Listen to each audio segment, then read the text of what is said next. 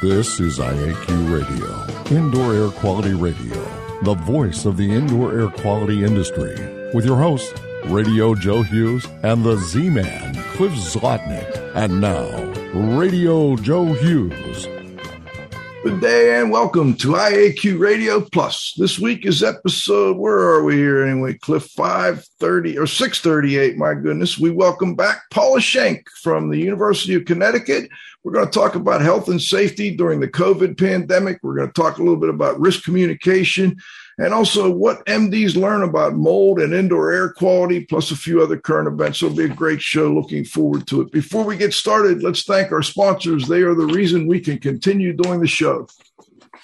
Our marquee sponsor is Instascope at instascope.co. Our association sponsors are the American Industrial Hygiene Association, AIHA.org, the American Conference of Governmental Industrial Hygienists, ACGIH.org, the Cleaning Industry Research Institute, CIRI Science.org, the Indoor Air Quality Association, IAQA.org, the Restoration Industry Association, restorationindustry.org, the Institute for Inspection, Cleaning, and Restoration Certification, IICRC.org.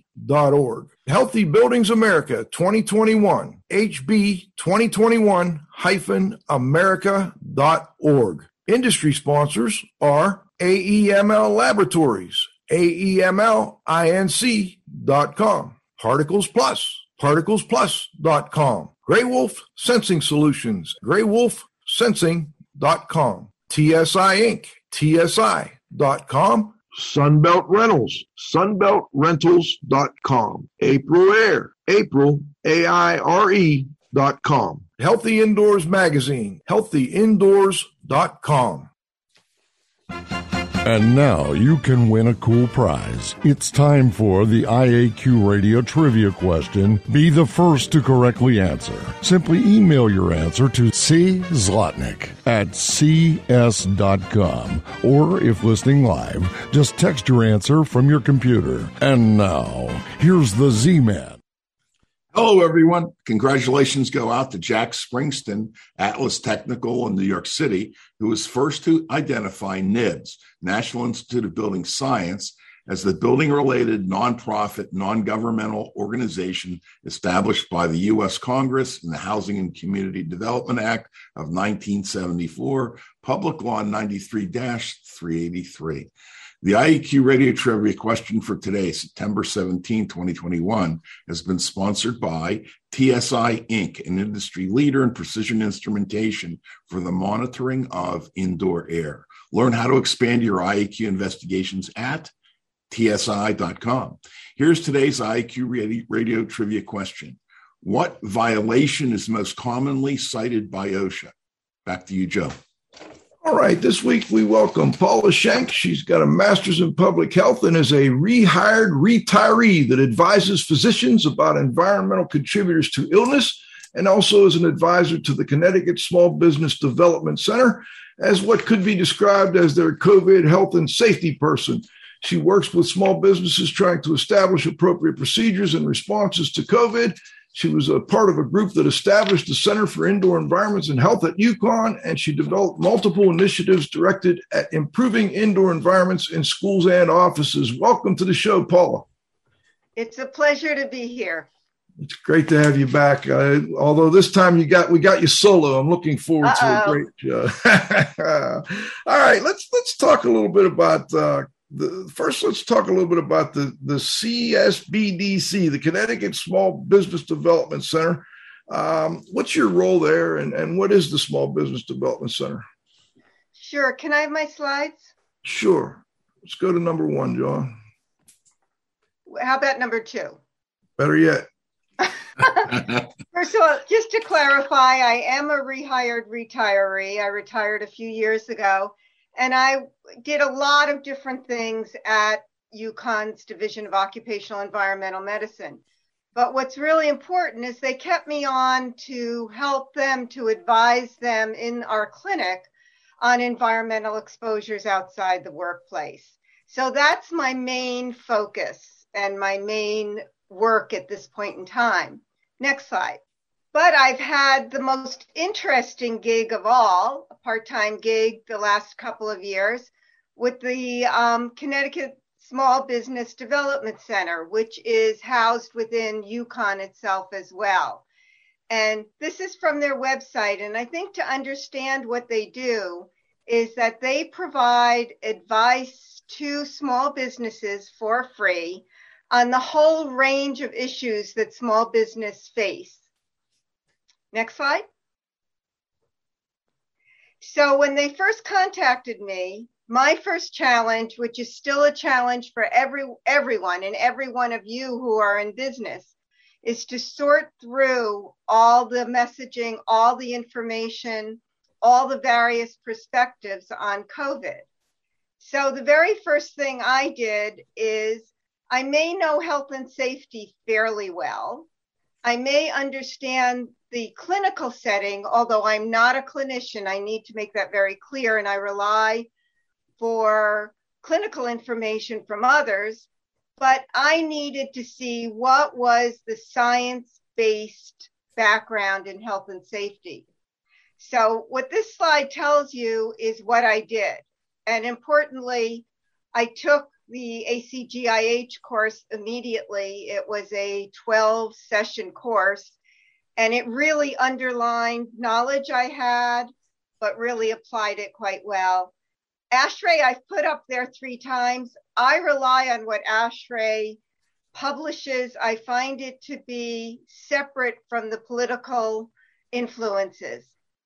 Connecticut and CDC guidance was real important because that's what small business cared about. Yeah. So that's really what I needed to look at. And the only other things I want to mention are my go-tos. And besides the IAQ leaders, many of which you've had, Joe Lestebrook certainly last week was interesting to say the least, as he always is. But I relied on a clinical way with occupational epidemiology medical experts at UConn. I was very fortunate to have them to rely on. Next slide. Before we move on, the ACGIH course, was that their industrial ventilation course? They did a special 12-session course focused on COVID. Oh, okay. So it had sessions on ventilation. It had sessions on PPE. It was very well done. As I say, it was a great refresher for my basic knowledge. And then it was a good thing for me to do to be well versed. Again, the message is go to the experts that are vetted to get your knowledge. Let's go to this one. So what is a pandemic, I guess? And what I've listed here is the language that epidemiologists talk about in a pandemic. And as you'll see, the language has very little to do with the language that small business looks to. I see. And I think it's really important, that little picture I put up there is small business was faced with business challenges where health and safety and some of the realities of COVID were really hard to integrate into all these other challenges. And clearly the funds that were available were helpful. What was so complicated for them was they looked to OSHA to want to be in compliance anyway, but they didn't really understand that health and safety with COVID is not about compliance. So my task was to help give the Small Business Center the tools they needed, so when they advised their clients, they would have tools to help advise them.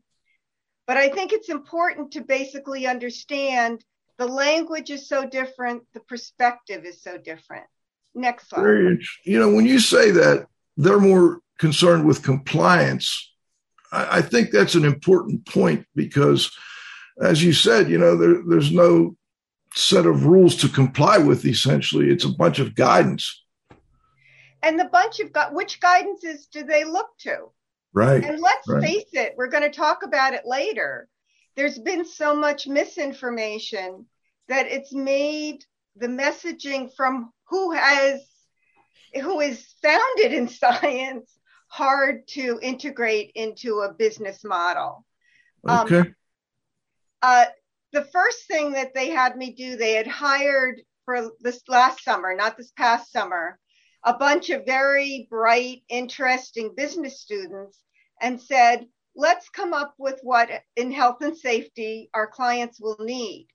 And so honestly, a lot of my task in coordinating with them, and they had a great advisor coordinating them, was education, because they weren't too far removed from what I just described the small business was. But they were bright, they looked to good resources, and developed, with some help from me, this guidance document, which was a question and answer format. But my message to them and throughout all the work with them was, in business, let's start looking at health and safety as a differentiator in your business model. I still believe small business has an opportunity to differentiate themselves among their competitors with COVID and health and safety. And the other message, and you're going to hear it the whole time we talk, Joe, is that the key to success is open discussion with everybody, management and workers.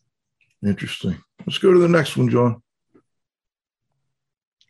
So this was just, I did some webinars for them. The first one was focused on restaurants, and we're going to talk a little bit more about essential workers and some of their challenges. And the next slide.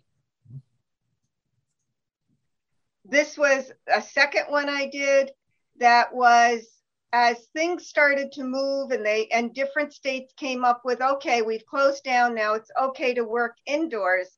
And this is the stuff that you, Joe, and your group and people that listen to this program, this is where indoor air quality became such an important focus. I bet. Okay, go ahead. Let's go to the next one. I want to get through these before we get into too much more questioning. Okay. And we're getting questions. Good. The challenge is really in terms of the small business development. I was still doing my regular job, was the same glitches and problems that I'm going to say are hard as we move forward in any industry.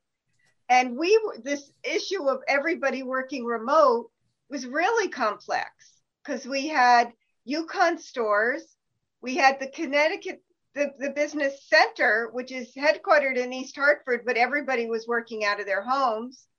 We had me at the Division of Occupational Environmental Medicine and my HR and my management, and I work in a hybrid model. I go in when I see clinic patients, but other than that, I work home. That complicated everything. Again, this message that's really, I hope I don't bore people, but the messaging on the SARS-2 virus and the COVID illness is very confusing. Risk communication was complicated. And the long-term survival of these business entities is the biggest concern of the center, and certainly a concern that I espouse. We need to be safe, we need to go on, but we need to keep our businesses working. And clearly, occupational health, and this is, you put anyone on your show that in occupational health and talking about health and safety, and they'll go back to you how it is. Is it just a sidecar in your business? And I'd love to talk to some of the people on the radio with us who are in business, or is it something that you espouse and put into your program? Interesting. Okay, let's go to the next one, John. You had asked me to make sure I talk about what we did right. Yes. So clearly, the advances, what we've learned, and do people know what SARS stands for? It's severe acute respiratory syndrome. And the particular virus that causes COVID is numbered SARS-2. So we have learned in the last couple of years so much more about these types of viruses. We've learned about other challenges in infectious disease, including what does being prepared mean? and it means a lot more than what we thought it meant. And we as the general public health community. Okay, that's what I was going to. Very importantly, the technology in development, the RNA vaccine technology has been in development for years and years. And now it's proven. You know, the two vaccines that we are relying on that rely on that technology, we know is protective against severe illness in most of the population. That is a tremendous step forward. Personal responsibility counts. Certainly, we've learned that. And we're going to talk, I think, more about vaccination later on, but clearly, this whole concept of herd immunity, you know, you learn it in your first course in public health. And you say, okay, it's when most of the people are vaccinated, so there's less virus in the community, and you get to a point where there's not enough dose of that virus to infect people because of the large amount of vaccination. Well, that sounds great, but we've really learned, at least in terms of COVID, what it means and what it doesn't mean. The personal response counts. Hazard control measures, they work when done correctly. However, there's lots of things acting against them happening correctly.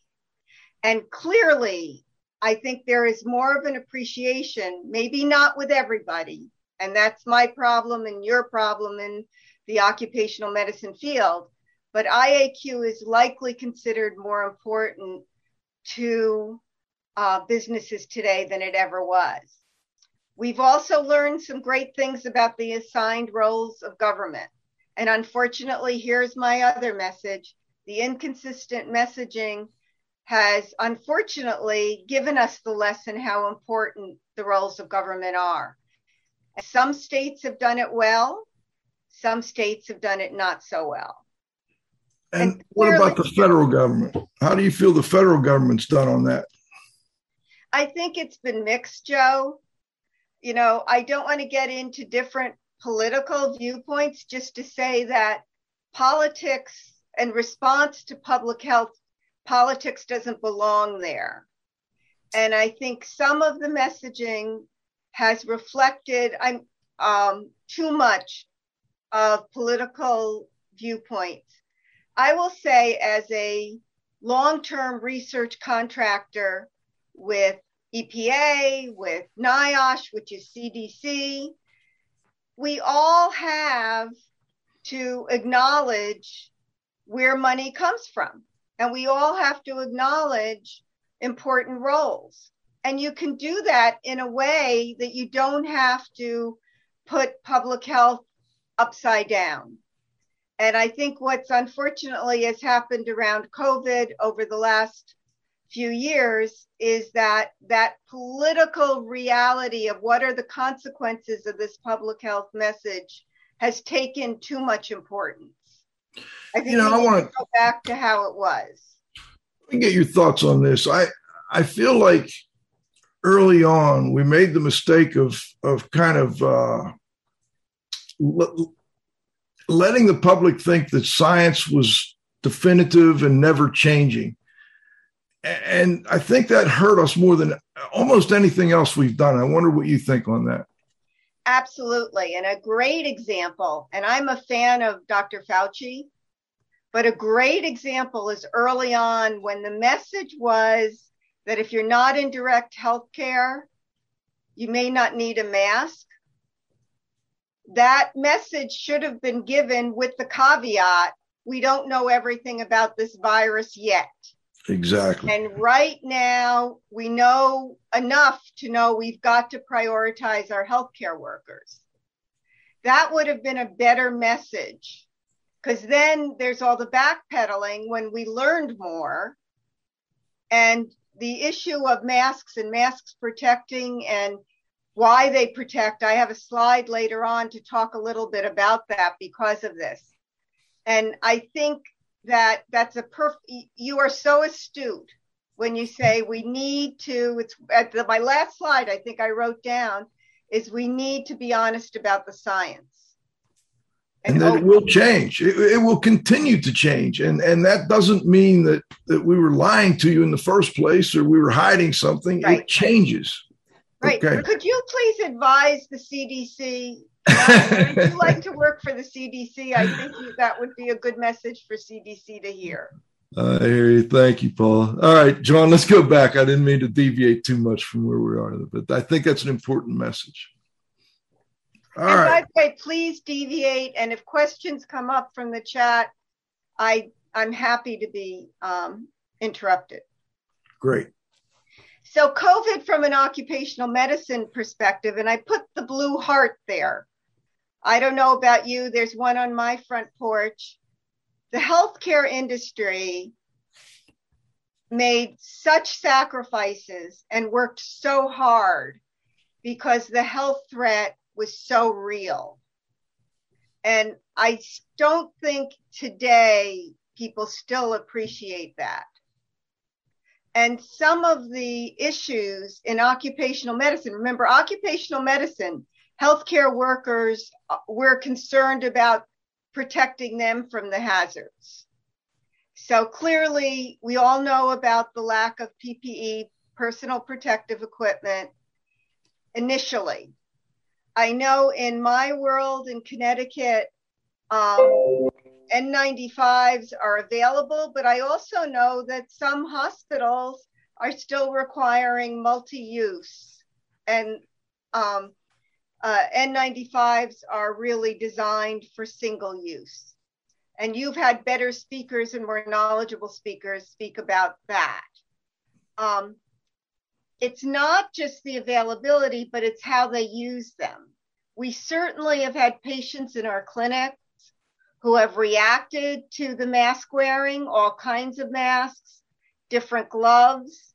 One thing that our clinic does, our industrial hygienist, we've got a great industrial hygienist I work with, Paul Bureau.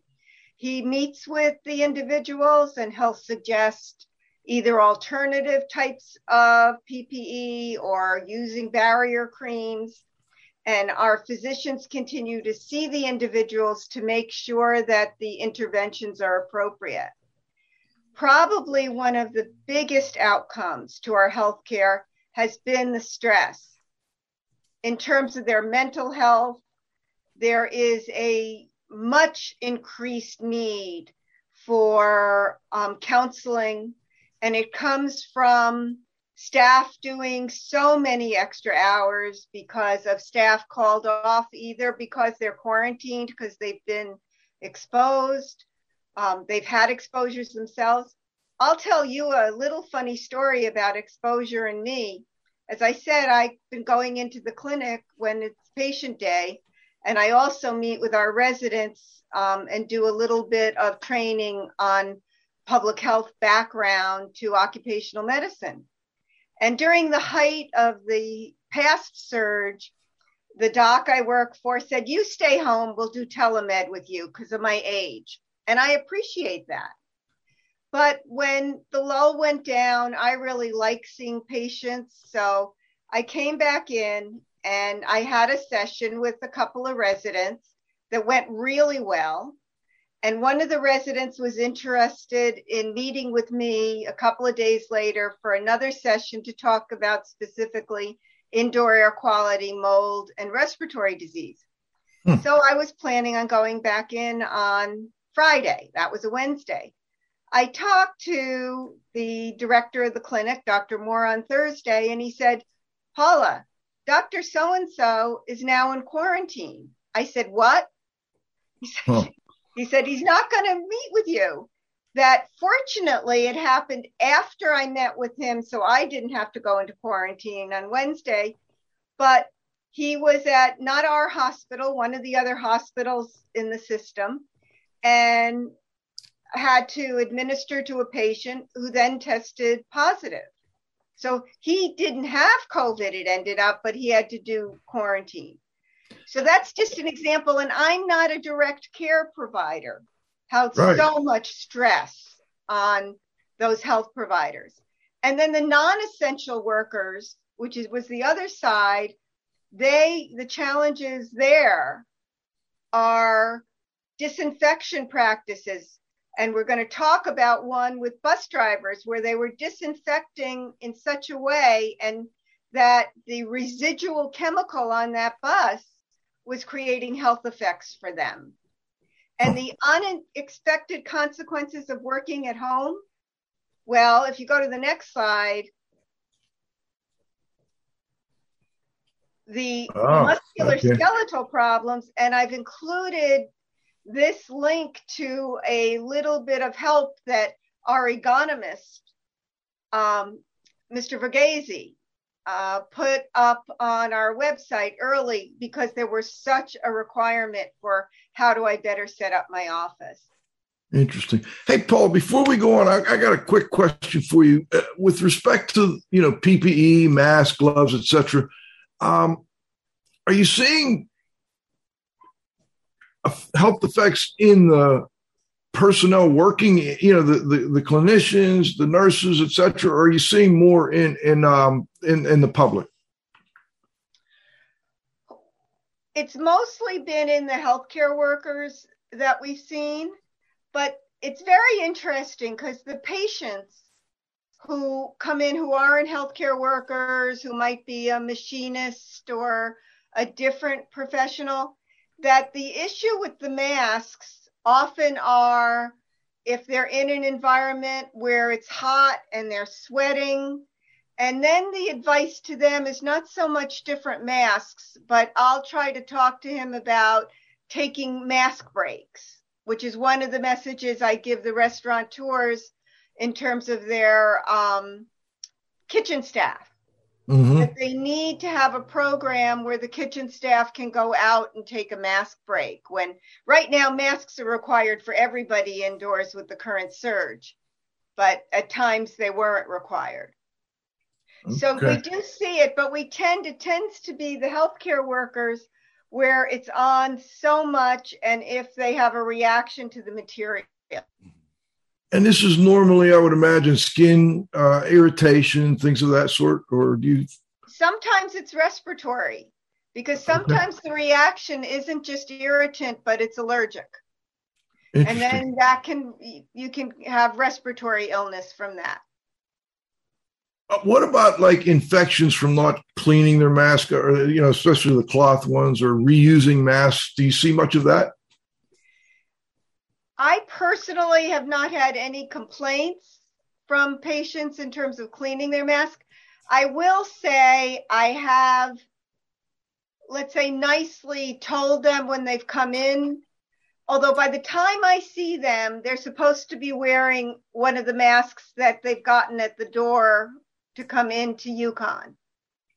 So they're most often wearing the procedure mask.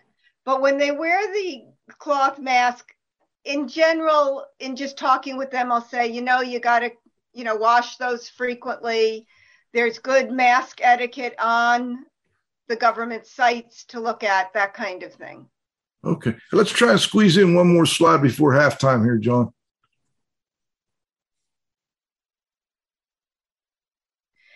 Okay. Actually, we can.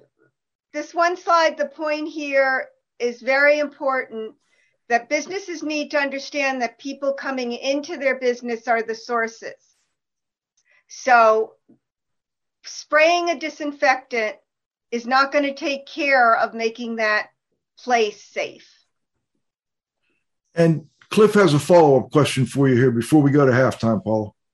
Yeah, Paul. Kind of a personal question. My wife's in the jewelry business, and one of the things that she did is she got for her staff and also for customers that they would come in that didn't have a mask.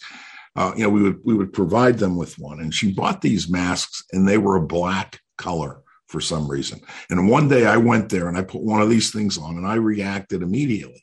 I don't know if it's the dye or it's the material, and my reaction was exactly what you said, not skin, but respiratory. So, and I don't know whether it was a color thing with the mask or what, but have you encountered anything like that?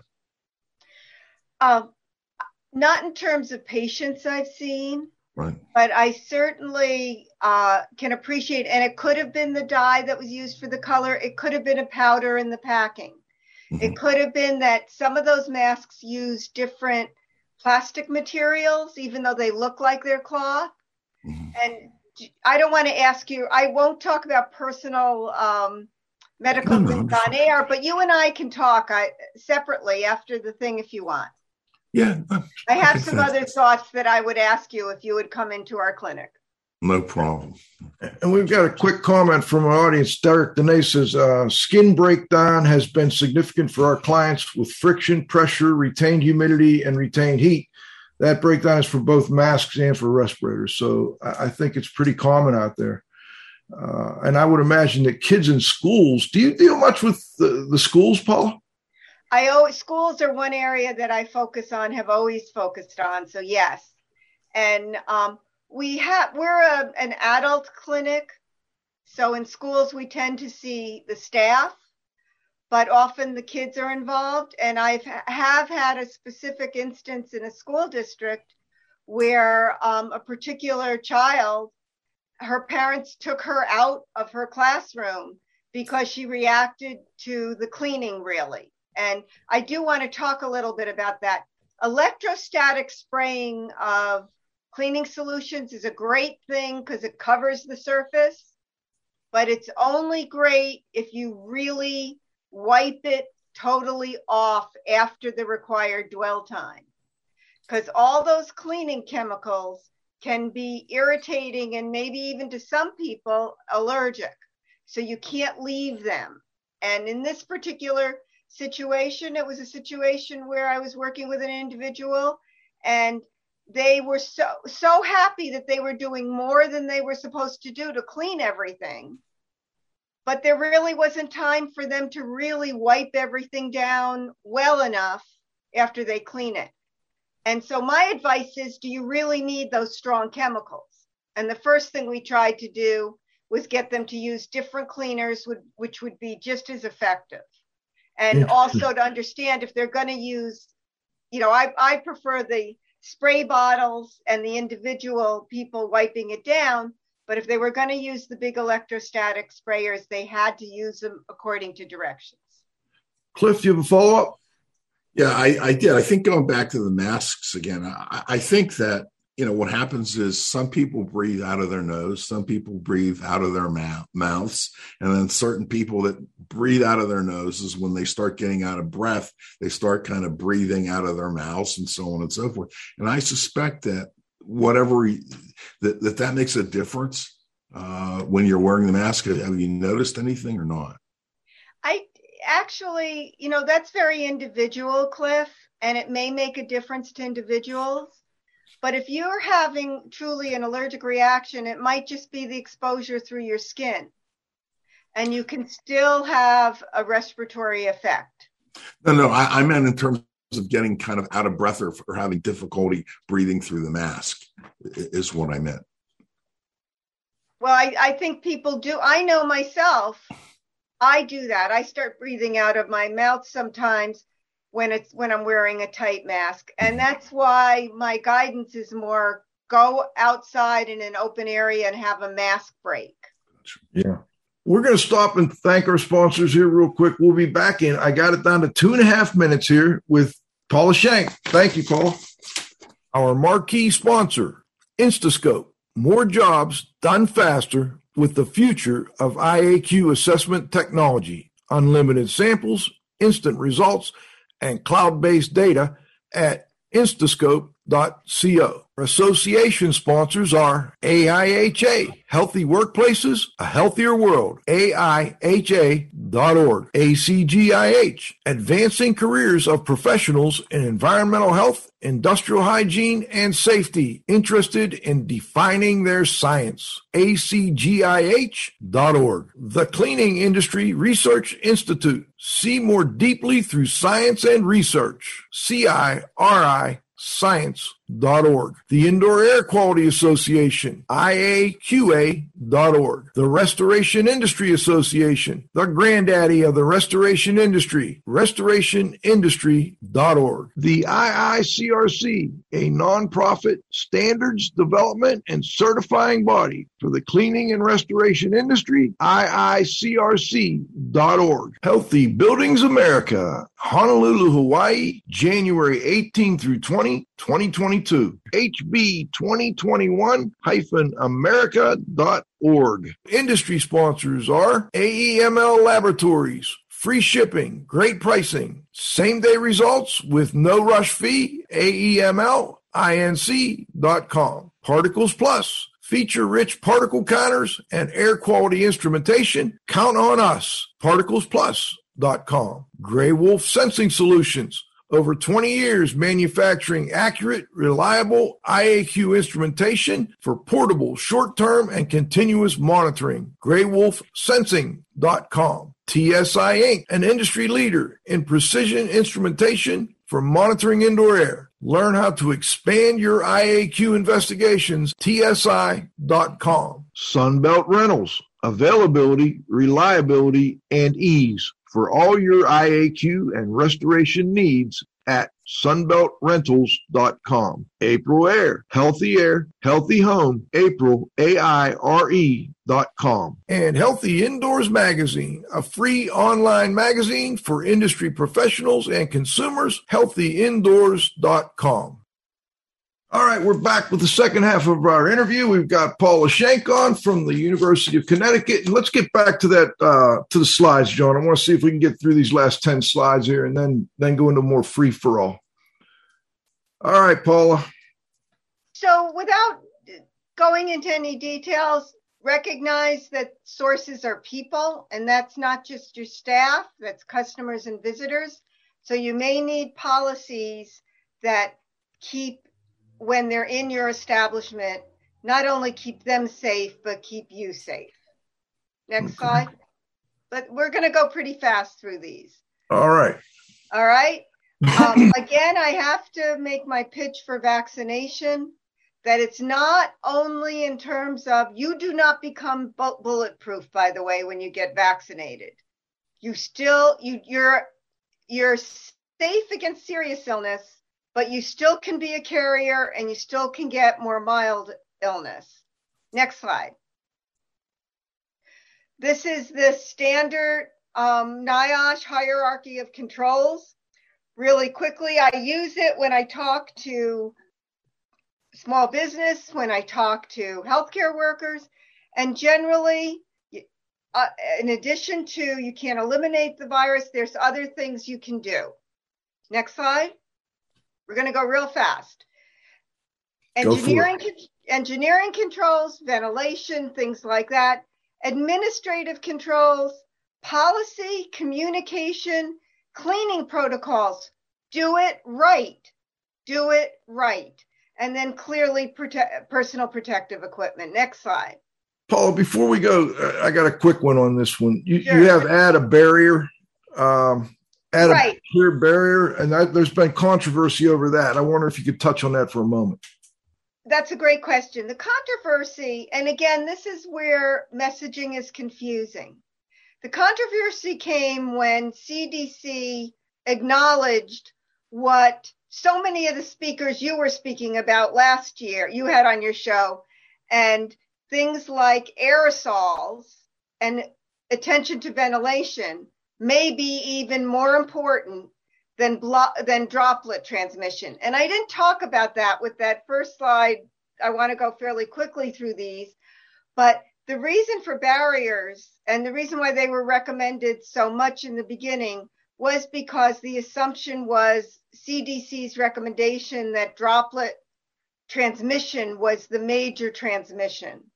So a barrier in front of a hostess stand or in front of a checkout person in a supermarket would block if somebody sneezed right there.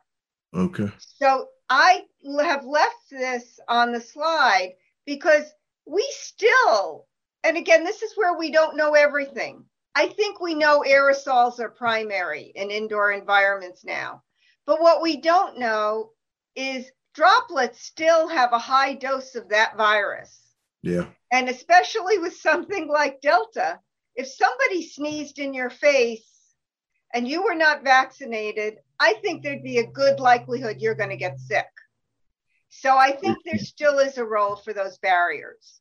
As long as as long as you keep in mind the ventilation issue and exactly, things of that nature. Exactly. And that's why ventilation is the first thing on my list. Okay. Let's go to the next one, John. I'm not going to go through any of the details about this. You've had real ventilation experts on that have gone through this. But a basic understanding on how ventilation works. And the reason why it's so important is if you can't do what ASHRAE says, more outdoor air, filtration 13 MERV or better, what you do need to do is make sure the ventilation system you have is doing its job. And that's not it helps. It works. I'm telling people all the time, make sure your filters fit. Make sure your exhaust fans work. I don't mean to get on my soapbox. Next. Ed Light will be standing up and cheering for you right now because and I do too, because I think all the terrible things that have occurred as the result of this pandemic, one of the bright spots I think is that people are actually looking at their mechanical systems and maintaining them a little bit better and realizing how damn important they are. So I'm so glad you brought that up. All right, next one. This is just basically a lot of businesses rent, so they don't have a lot of control over their ventilation. So the message here is talk to Bill, again, this open dialogue. And then, of course, ASHRAE's resources. Have your open dialogue with ASHRAE in your back pocket. Okay. Next slide. And again, I'm not going to go into any of these details except the last bullet, because you have other people have dealt with this. And when Joe Seabrook was saying, we're saying open, bring up all this outside air. Well, what about all the humidity you're bringing in? And I do add that to my message. Controlling the humidity is really important. We can't forget the biological soup that humidity allows to grow in buildings. Well said. Next slide. Again, if you can't do it, many systems can't take a MERV 13. You got a MERV 8, make sure it fits right. Make sure it's changed often enough. Next slide. I'm not going to talk at all about this. You had an expert talk about it, but these units, the HEPA units can help, but they have to be done right. Next slide. Okay. This is my big caution. One thing that happened is small business got inundated by vendors who want them to use all kinds of technologies that may kill viruses, that may work, but they're not appropriate in general indoor environments. And even UV, which is good, which works, hospitals have used it for years, has to be done properly. So my caution about other technologies is don't do it without the real expert in your corner.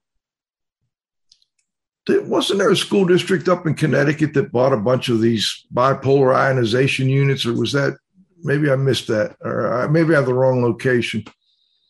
I don't know. I can't comment about that, Joe. Let's go to the next one, John.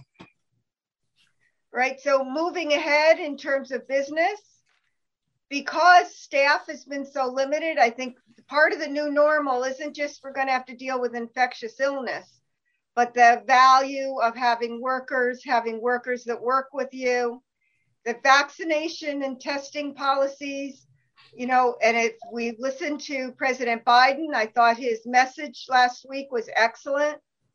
And we don't know exactly what the vaccination and testing policies are going to be until CDC comes out with guidance. But many states are moving ahead. Health and safety. I'm a fan of health and safety committees. They're required in Connecticut for businesses over 25 people. That helps the dialogue, improve your ventilation, more awareness of infectious disease. Generally, we've got to be aware of that. And in terms of the economic reality that I started this whole session with, Joe, let's be real about it. And it's mixed in Connecticut for the long-term outlook. I'm sure it's mixed in Maine and other places. And I think I have one more slide. Go ahead, John. Consequences, positive and negative. I think I've hit on almost all of these, so I'm not going to list them, but keep those all in mind. There are positive aspects to what happened with COVID, and there's also some negative things that we need to do better. Next Paula, how are schools doing? So, this is an important one here. Let's go to the risk communication first. Boy, this is hard, Joe. You know, I used to say that I could help schools with risk communication. It was one of the things I did, and I still offer. But boy, is it hard. Yeah. Because of what we talked about people having perspectives with prejudices and putting that into the scientific messages, it's so hard. I've always heard about it by mold, whether it's patients coming in or whether it's schools. There's so much misinformation on the internet. What does it mean? That to rely on just the vetted knowledge, it's hard for somebody who isn't in our field to decide what's vetted and what's not. So in risk communication, acknowledge that that information is out there. Acknowledge there are prejudices. Your message about transparency early in our talk today is really the bottom line. We don't know everything. Acknowledge it. That's rule number one in risk communication. Focus on the positives, but don't ignore what isn't so positive. And I think for businesses, make compliance reasonably easy. And I'll go back to my example of mask breaks. Let your staff have mask breaks. If you have a retail store, keep your census down of people in a space. And by the way, businesses, advertise that you're making it safe for the people. Not a bad business thing. No, make sure you let people know we have it. You know, that's why, like I see this well seal nowadays. They put out they're doing a lot of marketing, a lot of advertising. And there are many of these programs for your building, but I wonder what your thoughts are on those kind of programs. You know, it's funny. We've had it was actually a MPH student many years ago, maybe 20 years ago at UConn, for his thesis, worked out this program for restaurants for safety and ABC evaluation, because sanitarians have to go in and evaluate periodically. I'm sure it's true in every state. And that has become incredibly successful because restaurants want that A. So they self-police so well. But this is something that they know they have to be inspected by the local health department, so it works. So something having to do with COVID would need the same kind of enforcement teeth behind it. It would need either the local health or somebody who would say, yes, your health and safety program. It couldn't just be a checklist. They file their checklist and somebody looks at the checklist, said, yes, they're doing everything we've asked them. Let's give them the seal. So the idea of a seal is great, but it needs to have teeth behind it. Okay. My opinion. And I should say everything I've said today is my opinion, maybe based on what I do at UConn, but please understand you're talking to me. I got you, Paula. What about things that have not worked as well as expected? I know you mentioned a couple with the cleaning in particular. I think that's the biggest one. Are there any others you can think of? I think, some of the what mask do you wear? When do you wear it? How do you keep it clean? That initially we didn't really know. And I think that the messages and the things that came out was dealt with what we thought was okay. Like, is a mask like a procedure mask? I reuse my mask in that I get into UConn, I have a procedure mask on, one of the surgical normal main masks, but I don't use it again once I've been in the clinic. All right. If I've just been in my office and I've worn it to walk into my office, I'll then use it again walking out, walking into my car. I may even use it if I'm going to stop at a supermarket on the way home. So my personal opinion, I can reuse it with judgment. Gotcha. That's a good point. I also wonder what your thoughts are on people who have had COVID, develop some type of, I don't know how good it is, but some type of, I don't want to call it immunity, but they're a little better protected. I just read today that along with a shot or vaccination can really increase people's protection. Have you seen anything along those lines? Let me make the caveat that when I'm asked specifically about vaccination, I do rely on our epidemiologist. So answering as a layperson, what I've read, and I do read the vetted literature, does seem to say very strongly that if you've had COVID, your doctor, and again, Cliff, something you said earlier, do what your doctor says about getting the shot. You, individually, everybody, you all have your own health status. But generally, what I've read in the literature is that indeed, whether you get it when your doctor says get it a week later, 2 weeks later, 2 months later, whatever your doctor says, it does make your response more robust. And that's also true about the boosters.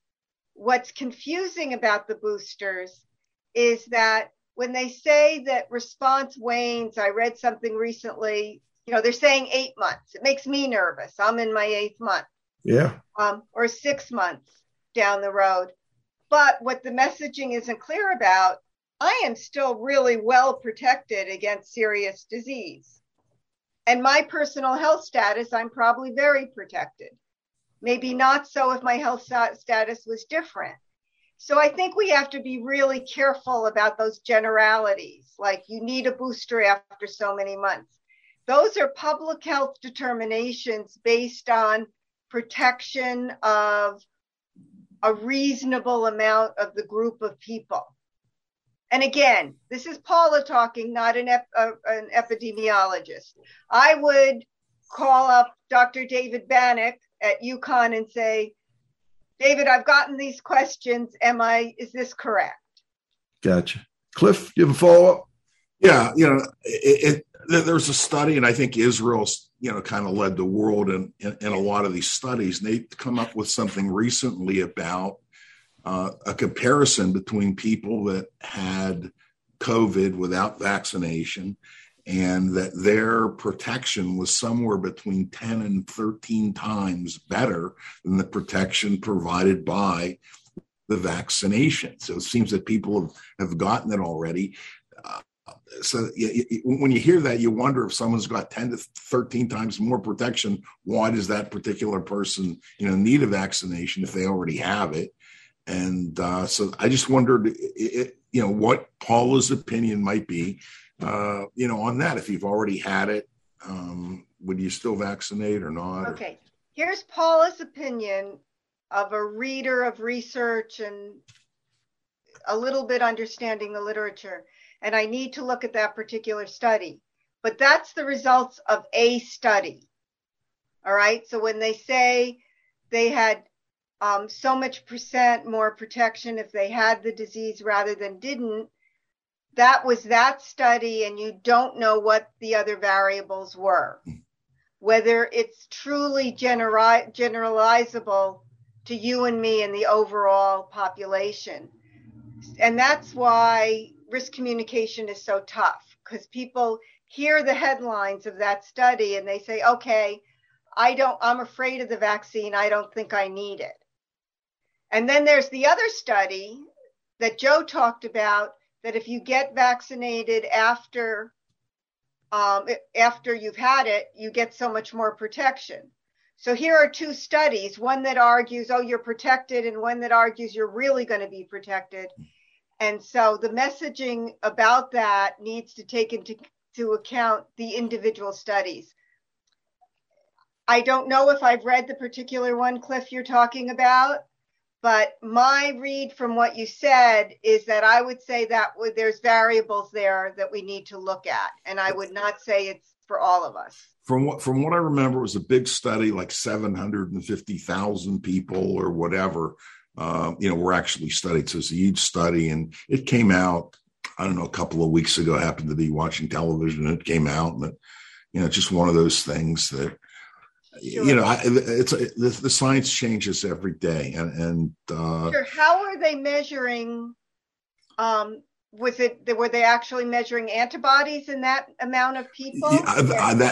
I believe that's what they found, that the antibodies were 10 to 13 times greater amounts of them, and it was pretty interesting. So, hey, I got booted off for a minute there, so I'm glad you two kept talking. Apparently, that's good news. We were arguing, Joe. Is John and I are back. Let's go to the roundup and wrap things. Pardon me? The scientific method. That's right. There you go. Let's go to the roundup, and then we'll finish things up.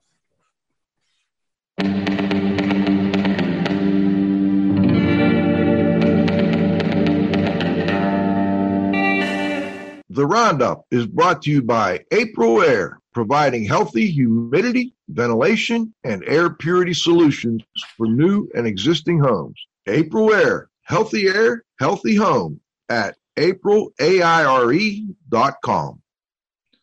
All right. I first want to apologize to listeners. We're not going to get a chance to talk as much as I would like to about the training of physicians on IAQ and environmental things, but I'm hoping, Paula, you will come back and we can do a show on that in the not too distant future.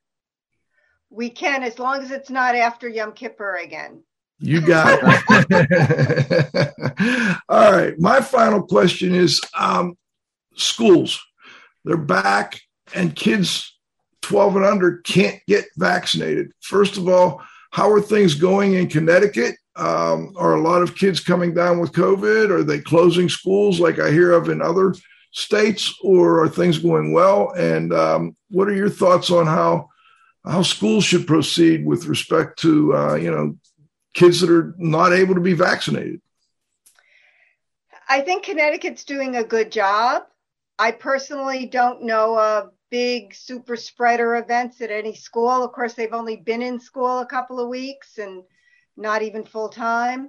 But I will say that the guidances that I have looked at a few school districts are really good and really take into account the vulnerability of these kids. And I think it will be very helpful when vaccination and or testing as the alternative, if you won't be vaccinated, for all adults that interact with these kids, wearing masks. The kids seem more resilient about wearing masks than we oldies are. I know from personal experience, kids in my life, wearing masks is second nature. And Cliff, any final thoughts, questions? No, I just want to compliment you on your open-mindedness and, looking at the research and, what you've done for business, because I think it's just confusing, and, Joe and I as small business owners can relate to it and appreciate it, because, it's not like you have, just incredible amounts of money that you can react to this and do that and so on and so forth. So it's got to be practical, and I do believe it makes a difference. I try. My gig with the Small Business Center is coming to an end, but you have all my contact information. If questions come up, I'd be happy to talk to you, Cliff. And anybody, other small business folks. Thank you. There's probably a small business center in Maine as well that you probably can get some free advice. And Paula, before we go, I do want to get this final question, and I don't know if we have plenty of time. If you have time, how has COVID affected progress on other IAQ issues you've been passionate about over the years? You know, you got the mold issue, the lead issue, all these other IAQ issues. It's been mixed, Joe, that in one way, the attention to the indoor environment and an acceptance that it affects health maybe is getting better. So that's a positive thing. But what I didn't, because it's really didn't have time, is the negative part is that infectious disease exposures are only part of the equation. And so some of the concern, you know, like tongue in cheek, we got to control humidity because of the biological soup, but that's real. There are other exposures that we need to be concerned with occupants in indoor environments. So it's a mixed bag, more positive than negative. Good. I think, you know, in my experience, but we're all learning. And, you know, I think the other thing is with these precautions we're taking, and you being close to the medical people probably know better than me. Like last year, the flu season was no big deal. Are we going to do better with preventing other types of illness because of the precautions we're taking with COVID?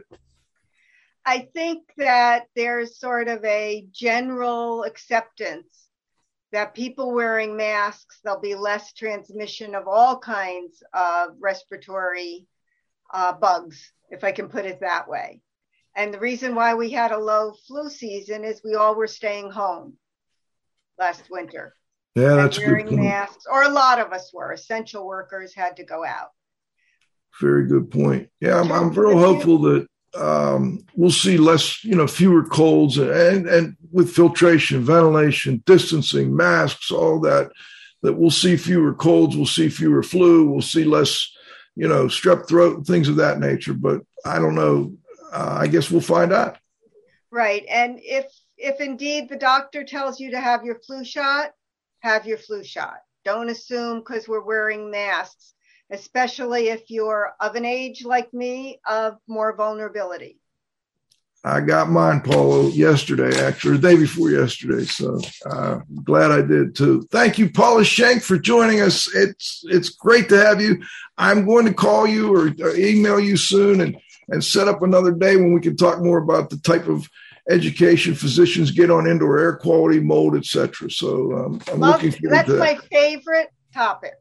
Great. Well, we look forward to having you back. And I want to thank you for joining us this week. I want to thank my co-host, the Z-Man, Cliff Zlotnick. John, you got to have faith at the controls.